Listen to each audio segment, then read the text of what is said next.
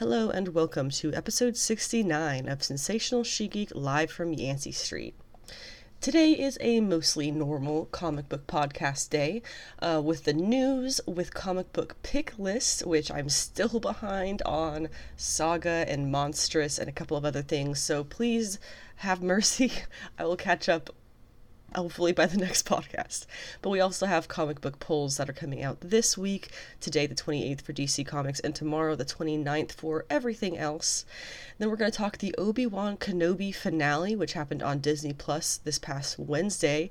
Also Ms. Marvel episode 3, same thing, Disney Plus this past Wednesday. And then we're going to do a quick Star Trek Strange New Worlds catch-up, covering somewhat briefly, episodes 6, 7, and 8 of this first season, which I am still really getting a kick out of, and I hope that you are too, or at least I can convince you to watch it and enjoy it as well. As for the news, we will of course be covering the Tim Sale tribute. Legendary comics writer and artist, creator in general, Tim Sale, passed away this past week, and we are going to be talking about him because he was a true legendary comic creator that it's very sad to have left us now. So we will be going over a tribute to Tim Sale. But then other new stuff, we only have a couple of points, being the first being Netflix Spy Kids, the second being a brief note on Comic-Con San Diego this year, and finally some new casting information for the Sony Madame Web movie. However, before we get started, as usual, we'll go over the social media info. If you would like to be connected, we have a Yancey Street Discord. Fresh invite link is at the bottom of each episode. It's just a place for like-minded folks. You don't have to just constantly talk about nerd stuff. You can talk about whatever you want. It's just a community forum.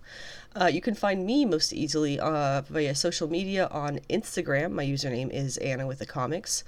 For podcast updates, I usually post those on Twitter, which you can find me at Savage She-Geek, because sensational is too many letters. My website is sensationalshegeek.weebly.com. I've been working a lot on fixing up the site so that it is still relevant to be looked at in addition to the podcast, which does include a beginner's guide to both manga and comics, which I hope covers any information that you might need to take your first steps into those worlds, and that includes recommendations on graphic novels, manga, comics, indies, all that kind of stuff. I hope you have something there that strikes your interest. I also have reading orders of various leading ladies, with Clea, Madeline Pryor, and Magik being three really relevant characters in the comics, especially at the moment. If you'd like to know more about them, I have the entire read histories of those first two, and the majority of the important stuff from Magik down as well. Not to mention the podcast episodes that I have about Clea, Madeline Pryor, and Magik. 3 different specials for those women if you would like to find those and just listen to it all. I can literally talk your ear off about them. But anything that you want to see on the blog or related to the podcast that is post or pre-February 2021, you will find that on the blog in the archive.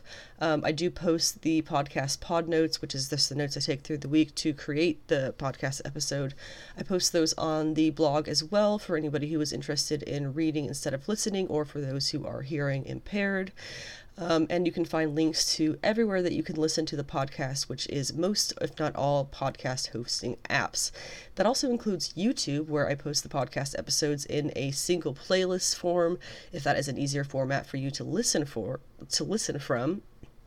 I also post action figure review videos. It's been a lot of imports lately, as I've pretty much given up on the Hasbro Marvel Legends line, but I do have a very large backlog of those Legends review videos, so if you are interested in those, they are there, and that does include the HasLab Sentinel, and we should be getting Galactus from them pretty soon too, so that will go up as soon as we get him. I do have a podcast Patreon if you're interested in that. It is under Sensational She-Geek, and there is also the Ko-fi, Cash App, Venmo, PayPal, etc., all linked on the link tree, with some other fun stuff that you can check out at the bottom of the description for each episode. In the news, we are starting off with that promised Tim Sale tribute. Tim Sale he was a fantastic artist, and as I mentioned, true legend in the comic industry for the past several decades. He really made his mark, made a name for himself and the stories and the art style that he tells, and people really enjoy it. And so it is very sad that he is now gone. But I have a little bit of a tribute here. It's kind of hard as a fan to really say factual things about the character of a person if you've never met them. So what I've done here is I've gone through and picked out some tributes that other creators and publishers have written on various social media, and hopefully you can get a good idea of who he was and why he was so important from what they have to say. But if you are not familiar with Tim Sale, some of the projects that he worked with at DC Comics included The Long Halloween, Superman for All Seasons, and Batman Dark Victory, among many more. At Marvel, he is famous for Daredevil Yellow, Spider-Man Blue, Hulk Gray, and Captain America White. Yes, they all have a similar theme in the name. Sale's art style, if I was to try and put words to it, I want to say is minimalistic, but that really doesn't capture what it is that he actually does. I definitely recommend looking up his work. There is a large variety in it. Just for example, if you were to compare Superman for All Seasons to some of his more indie projects, where he was a little bit more creatively challenged as far as what the direction of this art style inside the comic goes, huge differences, where you can almost not even tell that it was the same artist. So Sale was extremely fluid in the style, but still always kind of had a recognizable touch to it that made it truly Tim Sale art. Of course, as far as those indie projects go, Sale is most known for Grendel, which is a project at Dark Horse, and we do have a bit of a note from Dark Horse as well as other publishers. From DC Comics, their statement is, Tim Sale was an incredible artist whose take on iconic characters had real human depth, and his groundbreaking page designs changed the way an entire generation thinks about comic book storytelling. Our condolences go to Tim's family and friends. He will be deeply missed. I just wanted to add, yes, the groundbreaking page design changed the way an entire generation thinks about comic book storytelling. Yes, that's something that's actually very interesting about the comic book industry, is every so often you'll have a creator or a team of creators who comes through and who does something different. And that will set a new precedent for what is possible in the world of comic book storytelling, because this medium is, as Sale himself, wildly fluid. You can do so much with it. You can write entire comic book issues without a single word on the page and still tell a deep, meaningful story. You can put extremely minimal art on the page and walls of text and still tell an incredibly artistically understood story. And that is something that Sale really excelled at. Those kinds of pushing the boundaries. From Marvel Comics, they say Tim Sale was a legendary artist who created comic book masterpieces across and beyond the industry. At Marvel, his Color series became stunning classics and remain just a glimpse at his acclaimed legacy. We mourn his loss today, and our thoughts are with his family and loved ones. Richard Starkings, who was a editor and close friend, and I believe he was even an inker for Tim Sale for an amount of time, if not colorist. He was the one who announced the passing of Sale on social media, and what he said was, It was with a heavy heart that I have to announce that my closest friend and comrade in comics, Tim Sale, has passed away peacefully today, June 16th. Susan Bailey, thank you for being the love of his life. He adored you." That, of course, is his wife. And then we have from Dark Horse on, well, not necessarily on Grendel, but on Sale. "We are very saddened to learn of Tim Sale's passing. An incredible talent. We are honored to have worked with him over the years on Grendel and more. Our thoughts and condolences go out to his friends and loved ones. He will be missed." We have a couple of artists and writers who piped in as well, from Adam Hughes, who is himself kind of a similar I want to say similar era artists, but I don't actually know how accurate that is. They were both active in the 90s. That's probably as accurate as that'll go. What he says about Tim Sale. Many today speak of the late great Tim Sale. Some mention what a great guy he was. He was. Others mention what a great comic artist he was and will always be. Let me add, Tim Sale was cool. How cool? Once, over dinner, he dropped that he'd seen the Beatles in concert. That not only ages, that's the end of the quote, but that not only gives you an accurate age of both Adam Hughes and Tim Sale, but of the kind of the era that they come from and the interests that they share and what they may have bonded over as creators. And that's something that is not to be taken lightly. I think that that says a lot about character. From Tom King, he says, God damn it, Tim Sale was one of the greatest storytellers in the history of comics, an era-defining Batman artist, and a humble, kind, cool man. My favorite, his stunning work on Challengers, showed me what a superhero story could be. We're all still living on borrowed time. Rest in peace. One thing Tom King also noted elsewhere on social media, and I will note it here as well as I'm thinking about it, Tim Sale did a huge chunk of Tom King's Batman covers. When Tom King was on the 2016 Rebirth Batman, Tim Sale did a number of the variant covers, and we do have a number of them, and I recommend you checking those out because they are exactly what I was saying before about pushing the boundaries of art styles. He really had some fun with a lot of those covers. One in particular, I don't know the issue number on the top of my head, but it is a Batman and Catwoman pressed up against an alley wall, basically.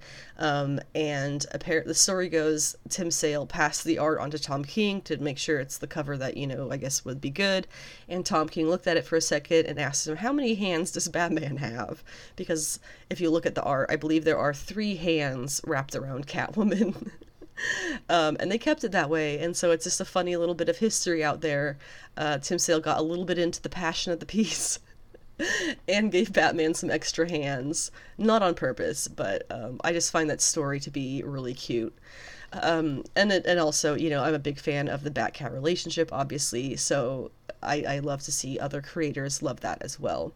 From Gail Simone, she says, we lost one of the greats. Tim Sale was one of my favorite artists. I adored him as a person.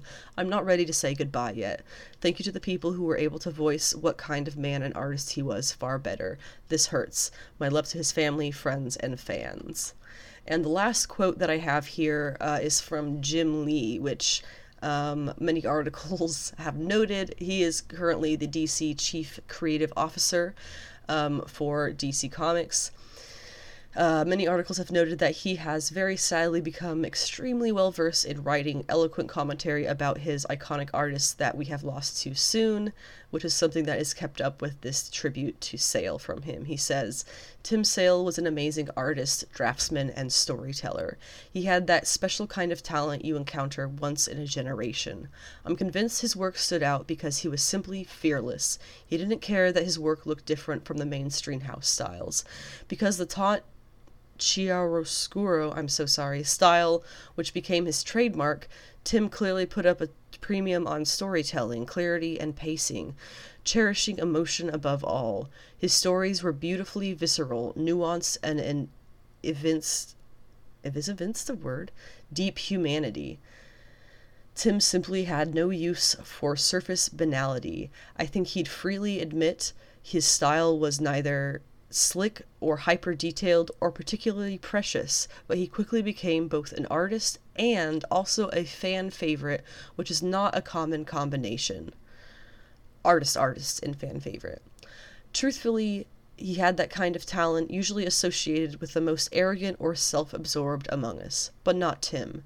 He was such a sweet, kind, and good-natured soul. I feel fortunate to have called him a friend and will miss him beyond words. That was, again, a statement from Jim Lee. And I think we've pretty much covered, I have to look, chiaroscuro. That is a word I should know, isn't it? It's an art style. But he does, I'm sure you can look that word up, chiaroscuro, and get some better examples of the style. But yeah, I hope that covers the emotion and the effect that Sale had on the entire comics community over the course of many decades, because it really is there and it does deserve to be mentioned. Moving on now into other news. Take a deep breath, shake off the sadness. Now, this is a total 180. On Netflix, we are going to be getting a new Spy Kids movie coming from none other than Robbi Rodriguez, which is super notable for me for a number of reasons. Robbi Rodriguez, when I think of Robbi Rodriguez, I think of the Machete movies. And I think of, what is it? There was the episode of Mandalorian where we get the Boba Fett reveal, I believe, and he does the knee gun and stuff. That was such a cool episode. That was Robbi Rodriguez. Stupendous. Also, the Netflix film We Can Be Heroes, which is actually itself extremely similar to Spy Kids, was also Robbi Rodriguez. So, go figure. I'm not entirely sure who did the first Spy Kids. I don't think it matters. But this Spy Kids movie is going to star, obviously, a new family, and that family is going to be parented by Zachary Levi and Gina Rodriguez. Zachary Levi you may know from Chuck, and Gina Rodriguez you may know from Jane the Virgin, as well as both of them extremely, I'm sure, much better things than those two examples that I just thought of. But they're both really great actors, and so I think that's good. The kids are going to be played by Everly Cargania and Connor Esterson. Not a clue who they are. I, again, don't think it matters. I'm sure it matters to, relevant stuff, but in this case, it's not super important.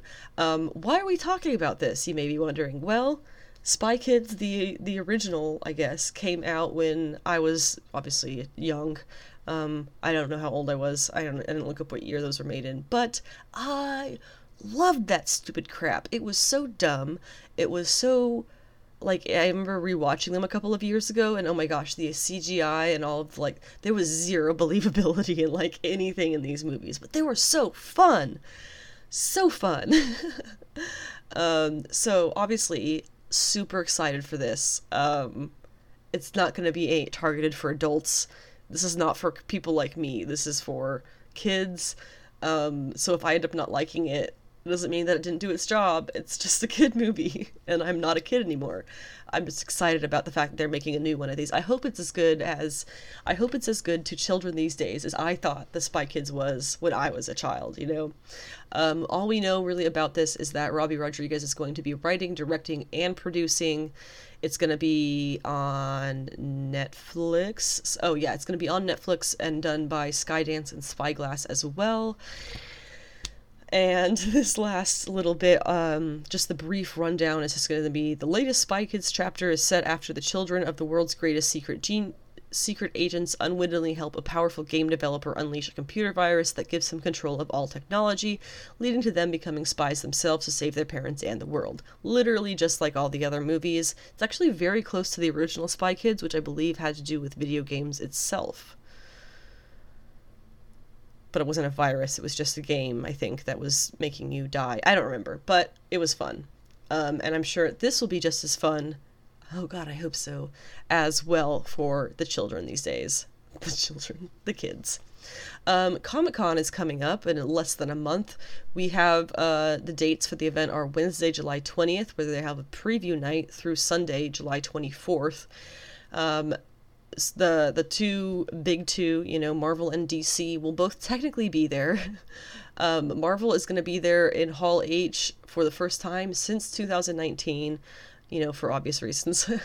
And then DC/Warner/Discovery, because they're all kind of the same thing now, they are not going to have a hall exhibit or a booth on the floor or anything like that, but they are apparently going to have a presence, whatever that might mean.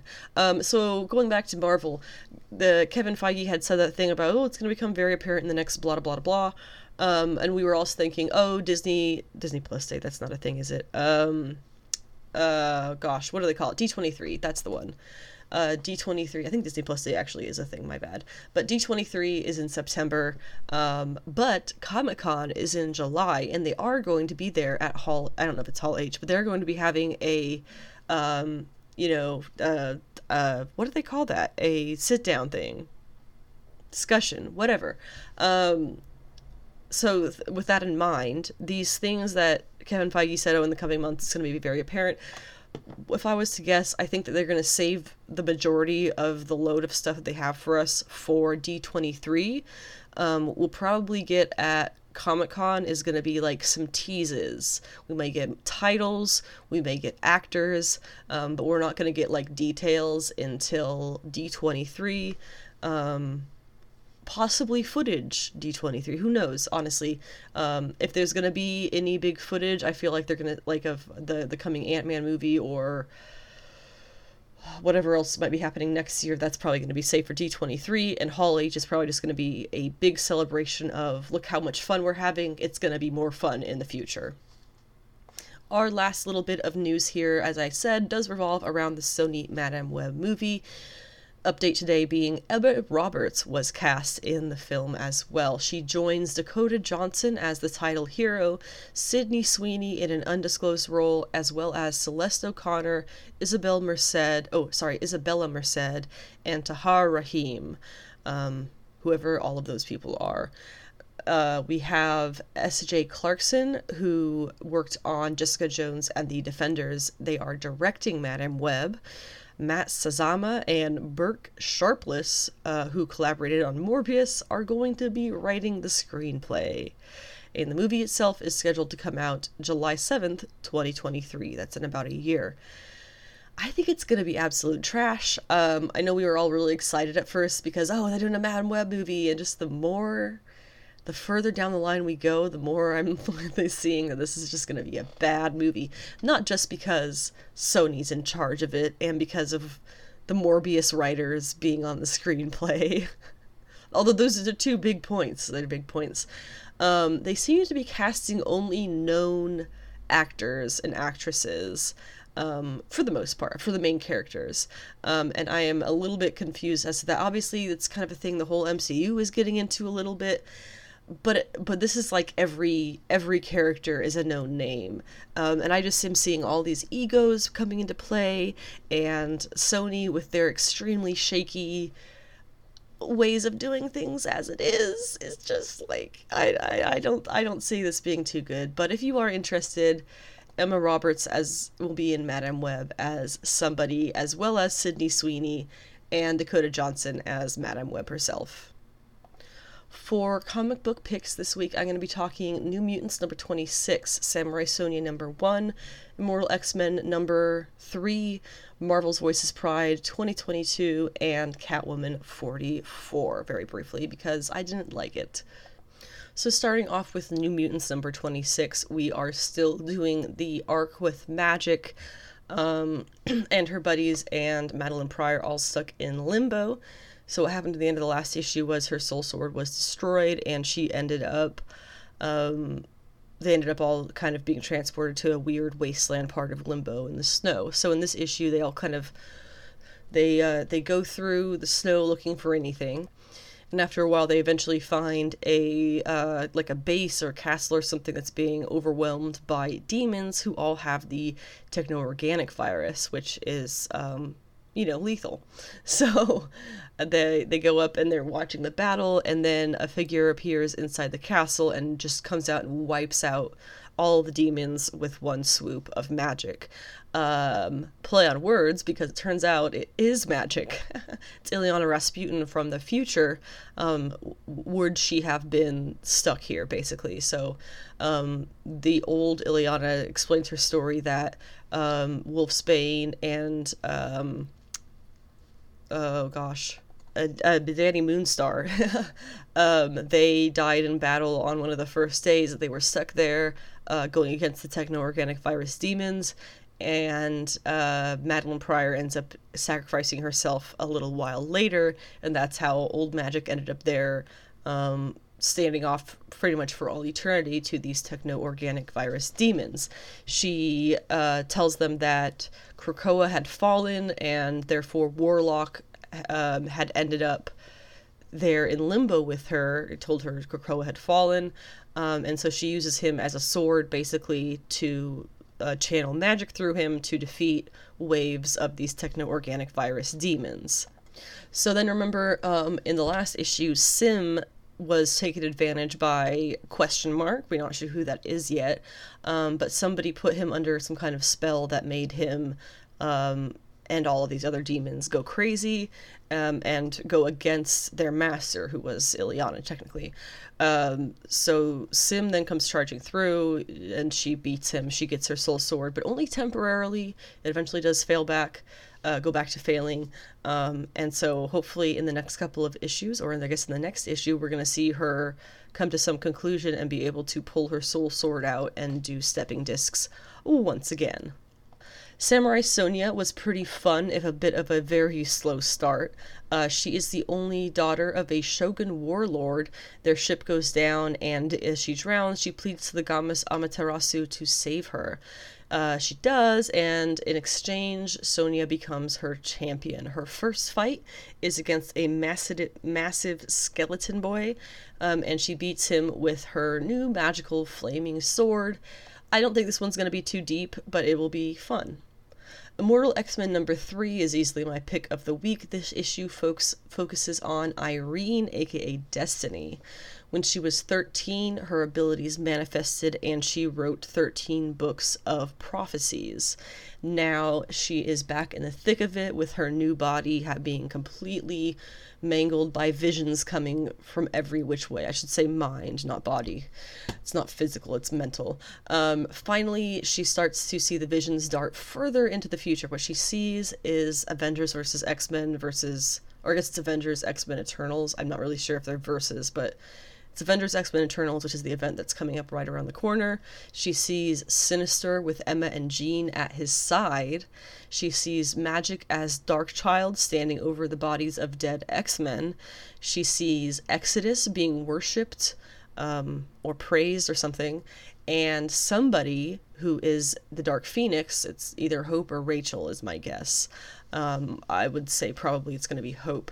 All of these timelines, though, they all end the same way, in horror and destruction. So she sees the furthest future where Exodus seems to have become the Phoenix and he is going against Mr. Sinister, and it's all weird and warped. So she watches the scene play out and discovers the truth here. What we already know, Essex has cloned Moira, which means that he can basically restart the universe whenever he wants, because that was Moira's mutant power.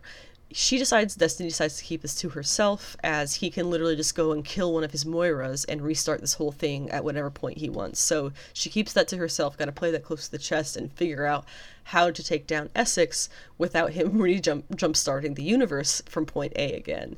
And then at the end of the issue, she sees there is one pattern in Irene's visions that she just had, that of all of the possible futures that have the same thing, there is no Raven in any of them. There is no her wife. Marvel's Voices Pride 2022. We have a number of stories here. They were fine. I honestly think the DC issue did a little bit better. The first story was Loki and the Young Avengers. It was fine. Then you had Hercules and Marvel Boy. Didn't care for that one. D-Man leads a group session of trans superheroes at the LGBTQIA+ Youth Center in Queens. That one was pretty fun. Then you have Horatio Walters, who is a mutant from Wakanda, and his husband, Taku. Actually, I don't think was he a mutant? I did not care for that story too much. Moondragon and Phyla-Vell, that one was pretty cute. Runa the Valkyrie going through various Pride Fests, that one was pretty cute. And then the last one was Sheila Sexton and Morgan Red, who were trans mutant heroes as a team. And then in the back you have several pages of history and information on some of the vaguely mentioned, less known or newer characters who are queer at Marvel. And then the last one we're talking about here is Catwoman 44. Super meh issue. Wasn't into it at all. I'm probably not gonna read beyond issue 45 because that is the last Jenny Frison variant cover for the series. And that's why I've been keeping up with it, because I really love those covers. I collect them like an art collector would. It's just, yeah, okay. So I'm probably going to stop reading Catwoman until she's back at a point where she's back with Batman, like, openly together with him, because I just like that dynamic. I don't like this, like, Selina pretending that she's single thing, because she's not. So, anyway, hopefully, I don't know, maybe they'll give me a reason to stick with the Catwoman series beyond Jenny Frison. Moving on to polls for this week. These are things that are coming out for DC Comics today, Tuesday the 28th, and tomorrow, Wednesday the 29th. Starting off from Scout Comics, we have Agent of World, which is WORLDE. It's an acronym. And this is issue number 1. What we say here is horny robots, super evolved orangutan bosses, joyriders from the 26th century. Nothing phases Philip Blank, top agent for the sci-fi spy organization known as World. But lately, Philip's been wondering if there isn't more to life than saving the world through creative violence. What is Philip hiding from World, and how far will he go to keep it hidden? The most beautifully bizarre book of the year is here. Iron Cat number 1 is obviously from Marvel by Jed MacKay and Perry Perez. The Iron Cat armor made its first appearance in Black Cat number 11, but both Black Cat and Iron Man thought that was the last they would see of it. But if Felicia is surprised to see the armor again, you can imagine how furious Tony is. There's someone new in the Iron Cat armor, and they have a plan that will put them in the crosshairs of all the heroes of the Marvel Universe. Both Iron Man and Black Cat's secrets and mistakes are going to come back to haunt them, and it's going to get rough. Don't miss this fantastic new miniseries. I believe it is 5 issues. And then on that same note, Iron Man Hellcat Annual number 1. This one is definitely going to be my poll of the week. Possibly. There's some really good stuff coming up. This is by Christopher Cantwell with art by Ruari Coleman. It says, what fresh hell. Spinning out of the pages of Iron Man, Hellcat travels to San Francisco to get her house in order. Only this house is an aging Victorian manor left to her by her mother, Dorothy. The house and its secrets will reunite Patsy with old friends like Hetty Wolf, as well as others she'd hoped to leave dead and buried. When a supernatural crisis arises, will Hellcat and Iron Man combined be enough to beat back the flames of hell itself? And this does take place after Tony's shot down proposal in issue 20. No, I don't think it's going to change anything. They're not getting married. Mindset number 1 comes from Vault Comics by Zach Kaplan and John Pearson. When an introverted tech geek from Stanford with dreams of changing the world accidentally discovers a form of mind control, he and his friends do something unexpected. They put the science into a meditation app to help users break their addiction to other manipulative technologies and platforms. But after their rags to riches rise, a wake of murders and a series of mind games, their Mindset app replaces all rival social media and achieves a cult following of 1 billion users. Public Domain number 1 is another one I am very excited for. This was actually first published on Substack, so we're finally starting to see the effect of Substack here in that we'll see how well this does, because obviously it's been available to read on Substack through Chip Zdarsky's program there, and now it is being published through Image Comics on print. So there was some concern when Substack first began poaching comic writers and artists that it would cause difficulty, especially for indie publishers, to keep up with being able to put things out at the same time, and fans would have to choose one or the other. However, I have not seen too much of that effect, and this, I believe, is the first Substack published comic that is going to be put out on hard copy. This is entirely by Chip Zdarsky, who is I always want to say he's a hilarious writer. That's not quite it. You know how they always say that, like, comedians are, like, the realest people and they can, like, hit you the hardest, like, emotionally, because, like, funny people are really the saddest? Chip Zdarsky's kind of in that wheelhouse. You want to describe him as funny, but then you stop and you think about it, and all of the, like, huge emotional heartfelt moments and, like, epiphanies almost that he puts in his work, like emotional epiphanies, and just very, very mature, thoughtful, relatable at times content. He's just an extremely good writer. So he wrote apparently his own solicit here. So it says, Sid Dallas is responsible for pop culture's greatest hero, the domain. But his sons Miles and David have a complicated relationship with both the creation and their creator. Can they convince their dad to fight for their family's legacy? This fun and heartfelt series, written and illustrated by Eisner winner Chip Zdarsky, explores a wild alternate world where comic book creators aren't properly acknowledged or compensated for their creations. Crazy, I know. Hi, it's me, Chip. I'm writing the solicitation. That's what I mean by, like, he's funny, but then the sarcasm of where comic book creators aren't properly acknowledged or compensated for their creations. Crazy, I know. It's real as hell. But it's funny at the same time. So you see what I'm going here? Okay. Another one I'm really excited for, I believe this is from Image, Sins of the Black Flamingo #1 by Andrew Wheeler with art by Travis Moore, who is fantastic, actually. I don't know why I said that like actually. Occult noir, Miami sleaze, Sebastian Harlow is the Black Flamingo, a flamboyant and narcissistic thief who gets his kick stealing mystic artifacts from the wealthy and corrupt of Miami's occult underground. When his latest job leads him to his biggest score so far, the hedonistic outlaw discovers something he wasn't looking for, something to believe in. It is apparently a very queer comic, and I am just super into that, so this is probably going to be one that I love as well. This one, this is more just like a fun thing that I want to talk about, and that is Tales of the Coffin Verse. It's coming from Coffin Comics. It's basically going to be a bunch of their characters, such as Lady Death, who are going to be brought out into like alternate reality stuff, such as Captain Death, who is like their version of Captain America. It says Captain Death, who opposes the monsters during 1945's World War Hell as a Satanist invades Europe. He's a demon guy. Like it says told in a 1960s Marvel style. Like it's going to be fun, but the thing about this is that it's Coffin Comics, and Brian Pulido, I believe, is writing it, and he just is not the greatest writer. You have to really love the concept of the characters at Coffin Comics to at all appreciate them. The writing is not where you get it, it's the concepts. The concepts are fantastic. The writing is usually not that great, but the concepts are super fun. Moving on, The Variants, #1 of, I believe, 5, is going to be by Gail Simone and Phil Noto, which is all you got to say to get me on board.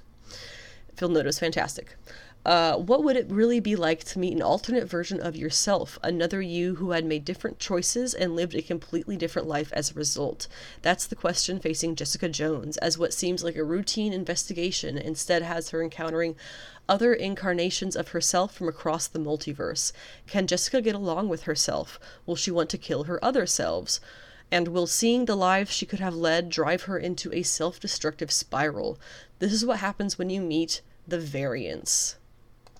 That concludes all of the one-shots and #1s coming from this week, so the rest we will skip the solicits. First is Image Comics. We have 8 Billion Genies, #2 of 8 by Charles Soule and Ryan Brown. Draculina #4 from Dynamite by Christopher Priest with Michael Santamaria. She-Hulk #4 by Rainbow Rowell and Luca Maresca with Rico Renzi. Draculina #4 from Dynamite, I already said that one. Batman Beyond the White Knight #4 of 8 by Sean Gordon Murphy. Batcat, Batman Catwoman #12 of 12, The Wedding Issue by Tom King and Clay Mann. I'm excited for that one. Harley Quinn #16 by Stephanie Phillips and Riley Rossmo. And finally, Monstrous #41, which I believe is not the last issue, but the series will be going on a break after this. I don't know, it could be the last issue. I don't think it is, though. Let's go ahead and start talking the Obi-Wan Kenobi finale, episode 6, which premiered last week on Disney+. This overall, I believe this episode had its fair amount of ups and downs. However, it did have a fantastic ending. I do have 2 articles linked below in the description that I found about this episode. One is a very in-depth article about Easter eggs, and the other is about connections and explanations for A New Hope. So, how we're going to do this is we're going to cover Reva, the twins, Vader versus Obi-Wan, the end, and then now what. So starting with Reva, what happens with her, she obviously ends up going after Luke and ends up not killing him. While she started off really great, Reva is, in my opinion, 100% the biggest stumble in this entire finale.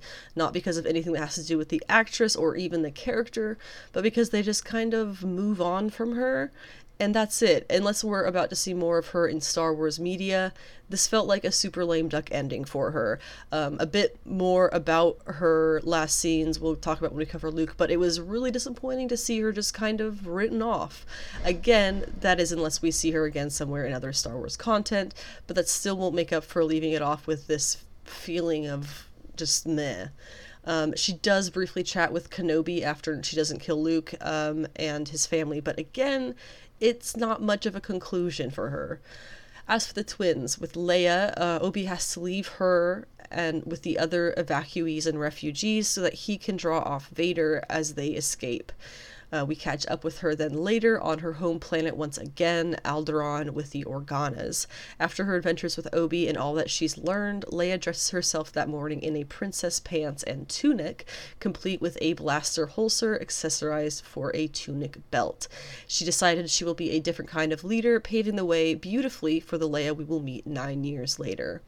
As for Luke, Reva goes after him, of course, and he shows he is not nearly as agile and battle-ready as his sister.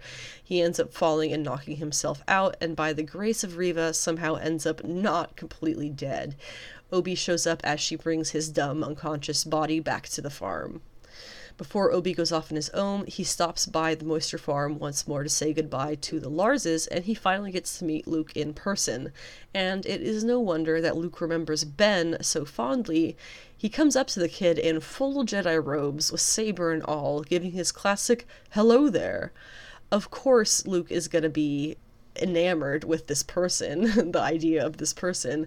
Plus, he does get a chance to give Luke the toy plane finally as well.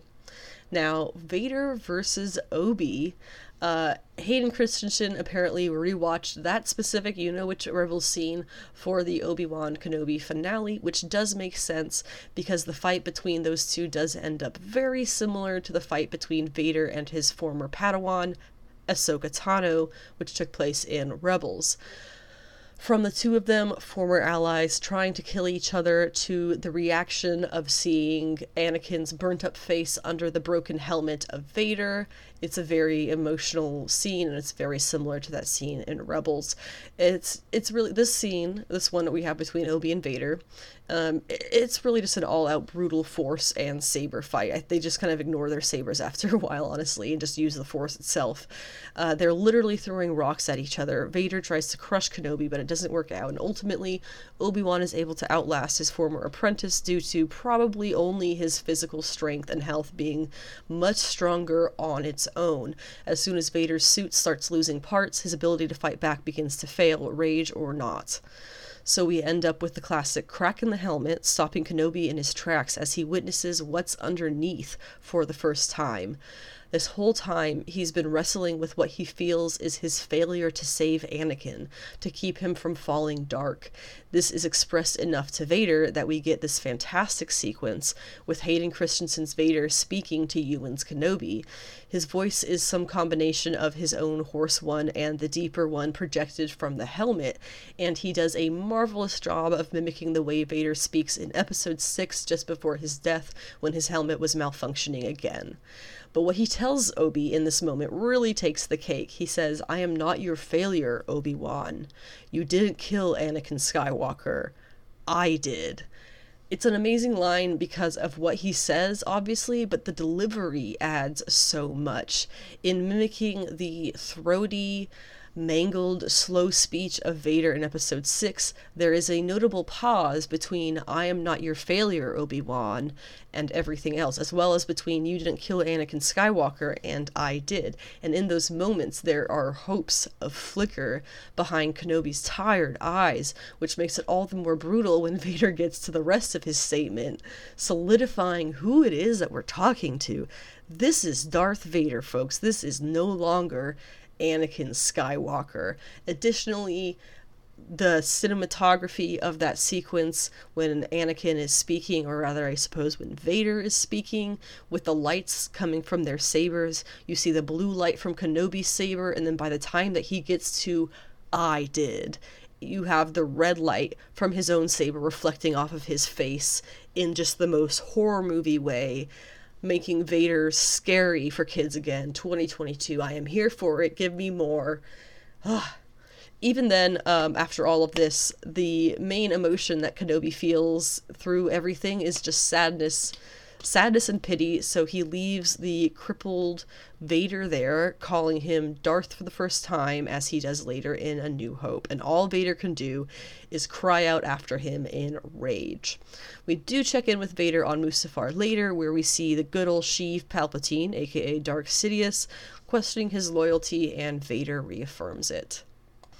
Now, saving the best for the last, and also the last for the last, the ending and a cameo.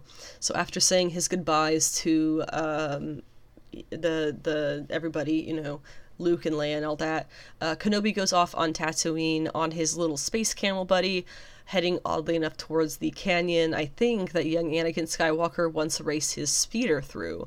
He stops when he sees a glimmer, which grows into Qui-Gon Jinn. The much debated upon Liam Neeson cameo has come to pass as Kenobi greets his late master for the first time in decades. He mentions wondering where Qui-Gon was all this time, and Qui-Gon says he was always there. Obi was just not yet ready to see. He has much to learn, he adds, and off he goes into the desert, and Kenobi follows. Yay! So now what? What now? Ewan McGregor told British GQ that he is interested in a second round, stating, "I really hope we do another, and if I could do one of these every now and again, I'd just be happy about it." So that sounds promising, however, it's not his choice. Deborah Chow, the series' director, told RadioTimes.com that while the show was planned to be standalone, quote, "I mean, there are, of course, more stories that you could tell. There's obviously another 10 years before we get to A New Hope, and with a character like Obi-Wan Kenobi, I think even just watching him ride across the sand sometimes is interesting. So who knows? It's hard to say right now because it was not the intention." Hayden Christensen himself is also eager to continue. He says, "It was definitely conceived as a standalone story. I would love to continue with this character. I think there's certainly more there to explore, and I would be so excited to get to do so." He also added that he, quote, "would certainly be open to appearing in Kenobi if there is a season 2. Now, Kathleen Kennedy is the one who was actually in charge of that decision. She had originally said that it was meant to be one and done, but then the same sentence added, "But I think that if there's huge engagement and people really want more Obi-Wan, we'll certainly give that consideration because the fans, they speak to us." And there is, of course, tons and tons of story that can be told in those next 9 years. But the fact of the matter is, it isn't really necessary. And honestly, who knows how relevant it could be either. So what this comes down to, we're just going to have to wait and see what happens and enjoy and be grateful for what we've gotten so far. Going into Ms. Marvel Episode 3, this one also debuted on Wednesday, this past Wednesday on Disney+. This episode the episode was titled Destined. So we pick up with a little bit of a flashback to 1942, where we have Najma, who is the woman we met at the end of the last episode, finding the bangle on the body of what is most definitely a dead Kree soldier, because she picks it off of, they're in this area with rubble, which, by the way, there was a little bit of a 10 Rings Easter egg there on the floor, if you didn't notice. So we have Najma, we have Aisha there with her, and they remove the bangle off the body of a buried Kree soldier. Now, who knows if we're going to find out who that Kree soldier was. But I think it would be really fun. And I know in the Captain Marvel movie, they already said that the woman pilot was Mar-Vell, and that kind of made sense based on various things from the comics. But how funny would it be if if they were to say, like, oh yeah, the male Mar-Vell or whatever, that's his dead body crushed under the rocks, which I find funny because basically what we've discovered in this episode, the Bangles are the Negabands that Mar-Vell had in the comics, the Negabands that would add more power to what he already had and help control what he had. I just thought that was a funny concept. What if they just sneakily reveal, oh yeah, the guy that you guys wanted to have Mar-Vell from the comics, that's his dead Kree body there. Or Genis-Vell, because he's more that skin tone, right? The blue, sparkly, whatever, he's cosmic, but anyway, I digress. So what we find out in this scene is that there is, in fact, a second Bangle, and you need both Bangles to return to where they came from, a different dimension. So, what they basically decide is if there is any chance that the Bangle can take us back home, we have to try. They try there in the flashback sequence. It's not enough. Or it seems to basically be not enough. So what we learn here is Aisha, and by context Najma and everybody they were there with, is from another dimension, and so were all these other people. So they were exiled to Earth against their will, and sensed now in modern times the presence of Nur meaning light, when Kamala puts on the Bangle, discovering that Aisha had a progeny, which they previously did not know, apparently. They cannot fully, they as in the people who actually were taken from the other dimension, they cannot actually access the band's power or their power or Nur fully in this dimension because they are not from here. However, Kamala can because she is. The Bangle is what helps unlock the Nur. Again, just like Mar-Vell's Negabands. Awesome stuff. I like how they're doing this so far. So Kamala basically gets to the point, so you guys just want the Bangle. And they pause for a second. Najma pauses and then says that it was Aisha's wish, her great-grandmother's wish, for the Bangle to bring them home, and Kamala must finish what she started. So now they're basically saying, please help us. In their home dimension, the Nur dimension is what they call it, they are called clandestines, which are commonly known as Jinn. I did discuss the possibility of Kamala being part Jinn back in another podcast episode several months ago, and she was afraid of Jinn as a kid. She calls them the stuff of childhood nightmares. Now in the comics, again, already covered this back a few months ago in a podcast episode, there is a historical long time ago, thousands of years ago, a female Jinn named Elalith. I'm not sure how you pronounce it, but she falls in love with a human man named Adam. You can kind of see where this is all kind of coming from. And she ends up saving him and making him immortal, and then the two go on and they have children. Their children then have an incredibly long lifespan, and they are what forms Clandestine in the comics, with Destin being Adam's surname. Adam Destin, so they are Clandestine. Okay, you got it, it makes sense. We do not know yet if there is going to be anything like that historically explained for these clandestines. If I'm not mistaken, the captions had it as one word, whereas clandestine could possibly be two words if they were doing it that way. We'll just have to wait for this week's episode to see if they're going to give us any more background on the members or the history, I guess, of Aisha and the other people from Clandestine. I imagine that they must, because that's kind of where we're at with needing more information to move forward with the show. So looking forward to that in any way that it comes in. Bruno, because of course he gets involved, he thinks that he remembers Nur, hearing the term Nur from a Dr. Selvig paper. Eric Selvig being, we first met him in the Thor movie, the original Thor movie, and then, in Avengers he was taken over by Loki and was made, it was the whole, Eric Selvig, he's played by Skarsgård. So that kind of ties stuff into more main MCU land there. Meanwhile, the DODC, Department of Damage Control, are trying to search the mosque, which they are not legally allowed to do, and it's Nakia who steps in to list their rights and basically tell the government people to get out unless you have a warrant, which they obviously don't. Nakia goes to Kamala, then to Vent, who of course feels guilty because she is the costume hero that the DODC are looking for. She also mentions that she became a board member. Nakia won the board member position that she has been trying to get at the mosque, but Kamala was so wrapped up in her own thing that she doesn't hear. I thought that this might be the start of a little bit of discord between the two of them, but Nakia seems to really understand Kamala is just this up in the clouds kind of person, and sometimes you have to repeat yourself to get her to hear you. So they do hug it out and everything seems to be okay. However, I can't help but feel, especially based on how the episode ended, that there is going to be a lot more discord between their friendship in the immediate future. The next day, I think, at the wedding shower, which has another term, but basically it's a wedding shower, a friend of Muniba, who I remember is Kamala's mother, a friend of Muniba's mentions to Kamala, how sorry, or excuse me, I'm mixing up my words. The friend of Muniba's tells her how sorry she is that Sana, her mother, couldn't make it. Okay, I got it out in the right order. Now we have this really cool scene right after that where Kamala goes outside and talks to their imam, who is their basically priest, in layman's terms, about the costumed hero and whether they are doing more harm than good.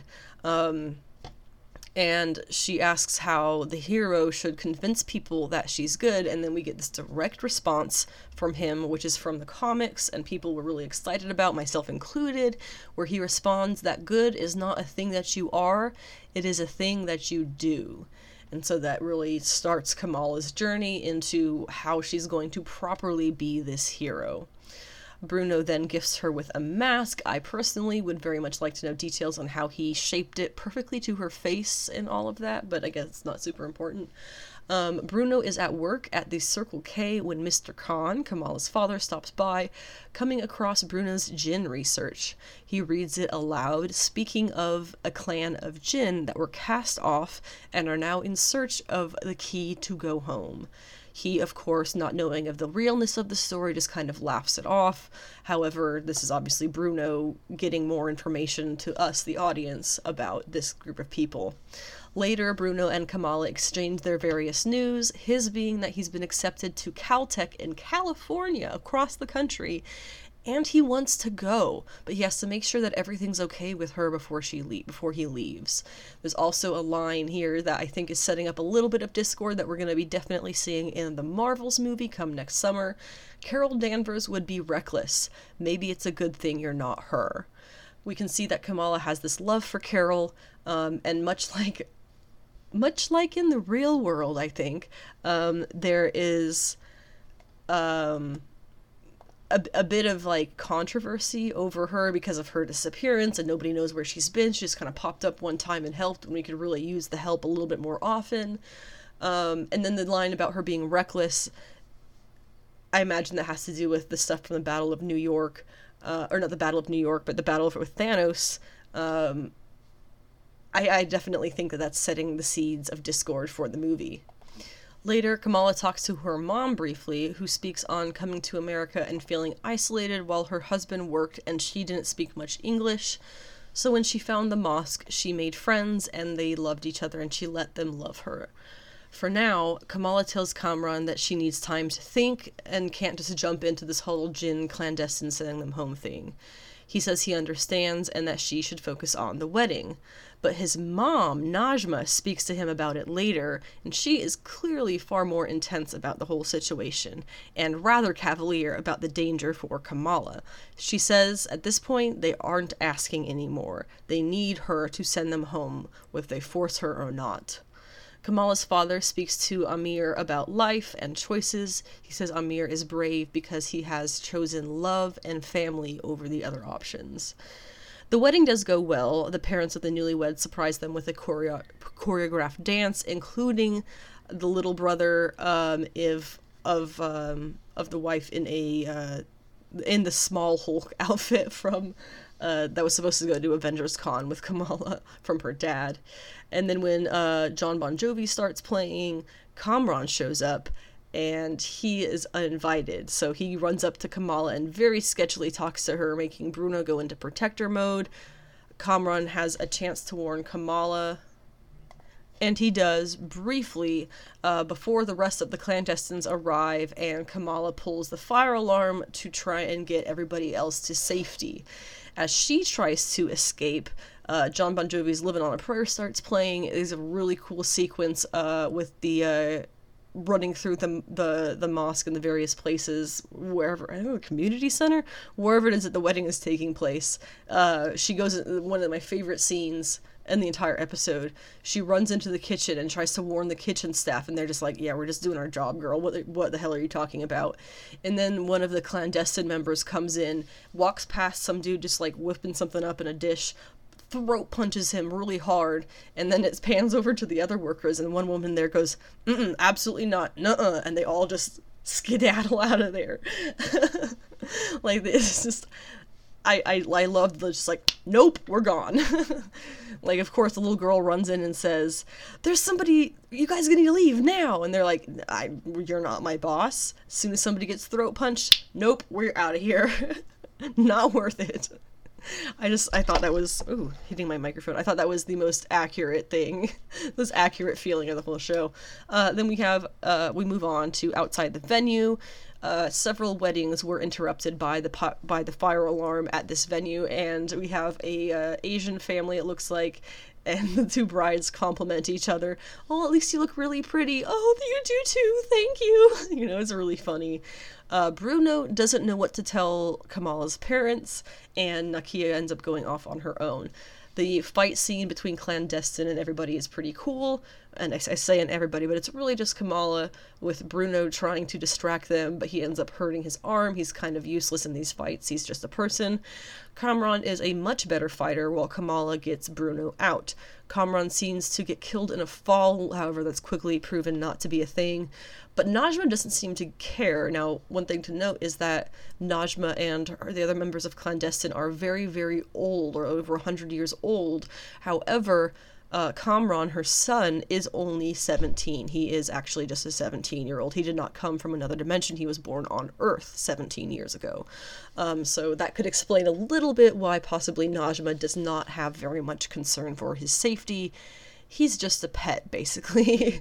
So she ends up grabbing the gauntlet, the bracelet on the bangle on Kamala's hand as it's still on her, and together they see a train coming through a village. Oh, sorry, through a vision. I can't read. And then, of course, the DODC show up. They arrest all of Clandestine while Kamala and Bruno get away, and that's when we see Kamran is actually not dead. Okay, good. And unfortunately, when Bruno and Kamala leave the venue, Nakia is there at the back door. She was coming to see what was going on with her friend, and now she sees Kamala's construct, and realizing that she is the hero in question, she is in shock, and Kamala ends up having to leave her to help Bruno, leaving Nakia to help Bruno while Kamala goes home to her family. Later that night, her Nani Sana calls, her grandmother, saying that she saw the train too, and now Kamala has to come to Pakistan to visit her. She has to come to Karachi. And so I guess we're going to see that in this episode this week, and I'm really excited for it, and I can't wait to find out more about the Bengals and the family history and the Kree and how they're all connected and why the Ten Rings stuff was down there. What the heck is going on? I don't know, but I love it. Super excited. Negabands, Kree, Jinn, Clandestine, I don't know. I really like how this show is going. I think that it's much more engaging than Moon Knight was, and I have not come across any religions that have been completely brutalized the way that Moon Knight did either, so win-win here. Now we're going to talk Star Trek Strange New Worlds, which is the catch-up of episodes 6, 7, and 8, titled Episode 6, Lift Us Where the Suffering Cannot Reach, Episode 7, The Serene Squall, and Episode 8, The Elysian Kingdom. I didn't really have to go over these. But after kind of reviewing their content the other day, I decided to go ahead and talk about them because they all three of them, have really fantastic, classic Roddenberry Trek factors to them, that just hits perfectly in the classic Star Trek vibes and what Star Trek is and why it is so cool to me. So it's worth discussing for me. Episode 6, Lift Us Where Suffering Cannot Reach, finds us on an idyllic planet where where Pike's kind of love of his life basically lives, and they are under threat and they need help to get past it. But basically what it comes down to is the Enterprise and its crew learn that the threat was trying to, the threatening faction, I should say, was just trying to stop a young boy from being ultimately sacrificed to a machine that keeps their planet spinning. In short, the bulk of the episode is Pike and his gang fighting for the boy to take charge as savior of the people, but they don't have all of the information. For whatever reason, the planet keeps going when attached only to a human consciousness, and for unknown to anyone reasons, at least anymore, it's been a very long time and history has been forgotten on this planet, it must be a child. The machine basically spends years literally sucking the life out of the child until they are a withered corpse and die. Then they are replaced immediately. So this little boy, he shows no fear until he's inside the chamber and sees the body of his predecessor, and that's when Pike starts to figure out what is actually going on here. This is a classic moral dilemma situation of Star Trek. The survival/happiness of one versus the survival/happiness of the entire species. Obviously, they don't want this, but Pike is kept at bay, and the machine does get its child sacrifice. Later, Pike and his lover confirm that the boy is most likely in incredible pain, but there is no way around it for the survival of their planet. With this information, Pike leaves her, saying that he will never return. It is quite sad, but it does revolve around a classic moral dilemma that Roddenberry loved to use alien species and its societies to explore. It is a huge part of why Star Trek is so cool to me. Which brings us to episode 7, The Serene Squall. In this episode, the Enterprise picks up what might be the most alternative design character in all of Trek history, who apparently works to help non-Federation included refugees get to their destination safely. I will probably muck it up at some point, but they are apparently meant to be non-binary, as everyone does refer to them in this they-them pronouns. So their name is, that we're going to call them here, that they go by for the bulk of the episode, is Angel. They tell the Enterprise that a large group of people were taken by space pirates, ultimately, and they need the Enterprise's help in saving them. As soon as we learned what this person's job was meant to be, I could tell something was up. There's no way someone who does that sort of stuff for a living looks like a freaking space scenester and has the personality that that this person was showing, flirting with Spock, trying to get him to listen to his human side. It just all felt very off. And I was right to feel that way, because before too long we discovered that Angel is actually the leader of the space pirates, and their story of kidnapping a bunch of refugees, or having a bunch of refugees kidnapped, was entirely made up. They just wanted to take over the Enterprise, basically. And now they want Spock, because Spock's fiancée, T'Pring, is the jailer, we'll just say jailer because it makes it way easier than explaining what her job actually is, of Angel's lover, who is Spock's terrorist brother. The plot thickens. So Angel rings up T'Pring, Spock's fiancée, and says that they're going to kill Spock if T'Pring doesn't release his brother, which is, of course, Angel's lover. T'Pring cannot do so, but she is bound to Spock in duty through their engagement, so she feels she must. So, to keep her from releasing the prisoner, Spock makes up a story that he and Nurse Chapel are in love and having an affair, leading T'Pring to call off their engagement. In that way, she has no duty to protect Spock and must not, once again, release the prisoner, and everything is pretty much good except for, Spock's life. Meanwhile, the other the bridge crew that would be on the Enterprise, they have all gone to the space pirate ship, which ended up being a trap. So they end up resorting to starting a mutiny among that ship's people in order to take control of it. Again, classic Star Trek, super fun to watch. The fact that Pike made the whole pirate crew dinner to get on their good side was absolutely hilarious, and as several articles I read had noted, 100% not the way Captain Kirk would have done things in his time. In the end, they do get to go back to the Enterprise, and Angel does not get anything that they wanted, but they do escape. There's also a really cool scene of the Enterprise getting trapped in a space pirate web thing and maneuvering its way out, so CGI is still top-notch here. Finally, Episode 8, The Elysian Kingdom. This is once again classic Star Trek. The crew is trapped under the influence of an alien consciousness that makes them all think they're medieval courtesans, basically. All except for Dr. Mbenga, who was in the transporter at the time, so he is aware of what's going on.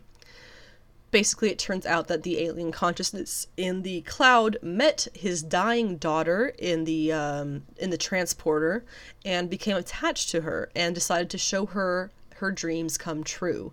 It is the book that her dad always reads to her at night, but with the ending she always wanted. So the crew of the Enterprise are all playing characters in the book. In the end, he finds his daughter, Mbenga finds his daughter on the ship and speaks to her about what's going on and that it can't continue. She talks to the entity in return, saying that it healed her of her deadly and incurable disease, but if she leaves this place, she will get sick again. She wants to stay with the entity, so it kind of ends up absorbing her, and they go off in space together with her father's, well wishes. But only moments later, she returns, but this time as an adult. Time is different where she was, but she wanted to stop and tell her father that he made the right decision in sending her away with the entity. She named it after her late mother and has never been happier.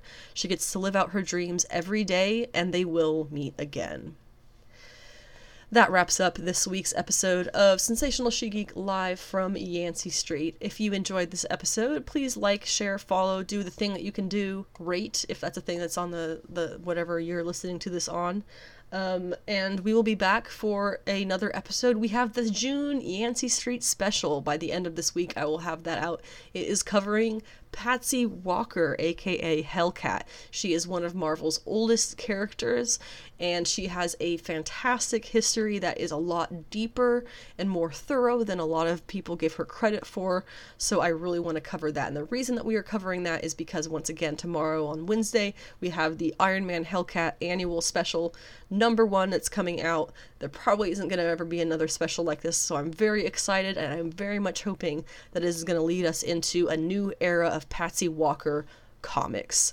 However unlikely that might be, this is what I am hoping.